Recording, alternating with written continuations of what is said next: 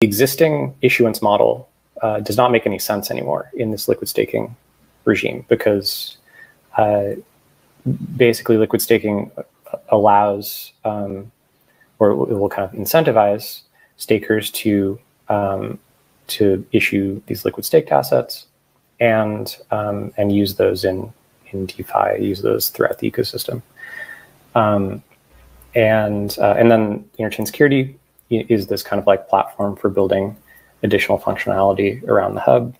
And so we kind of need to catalyze and more clearly define what those things that are going to be built around the hub look like. So it's kind of a, it's a canvas to work on.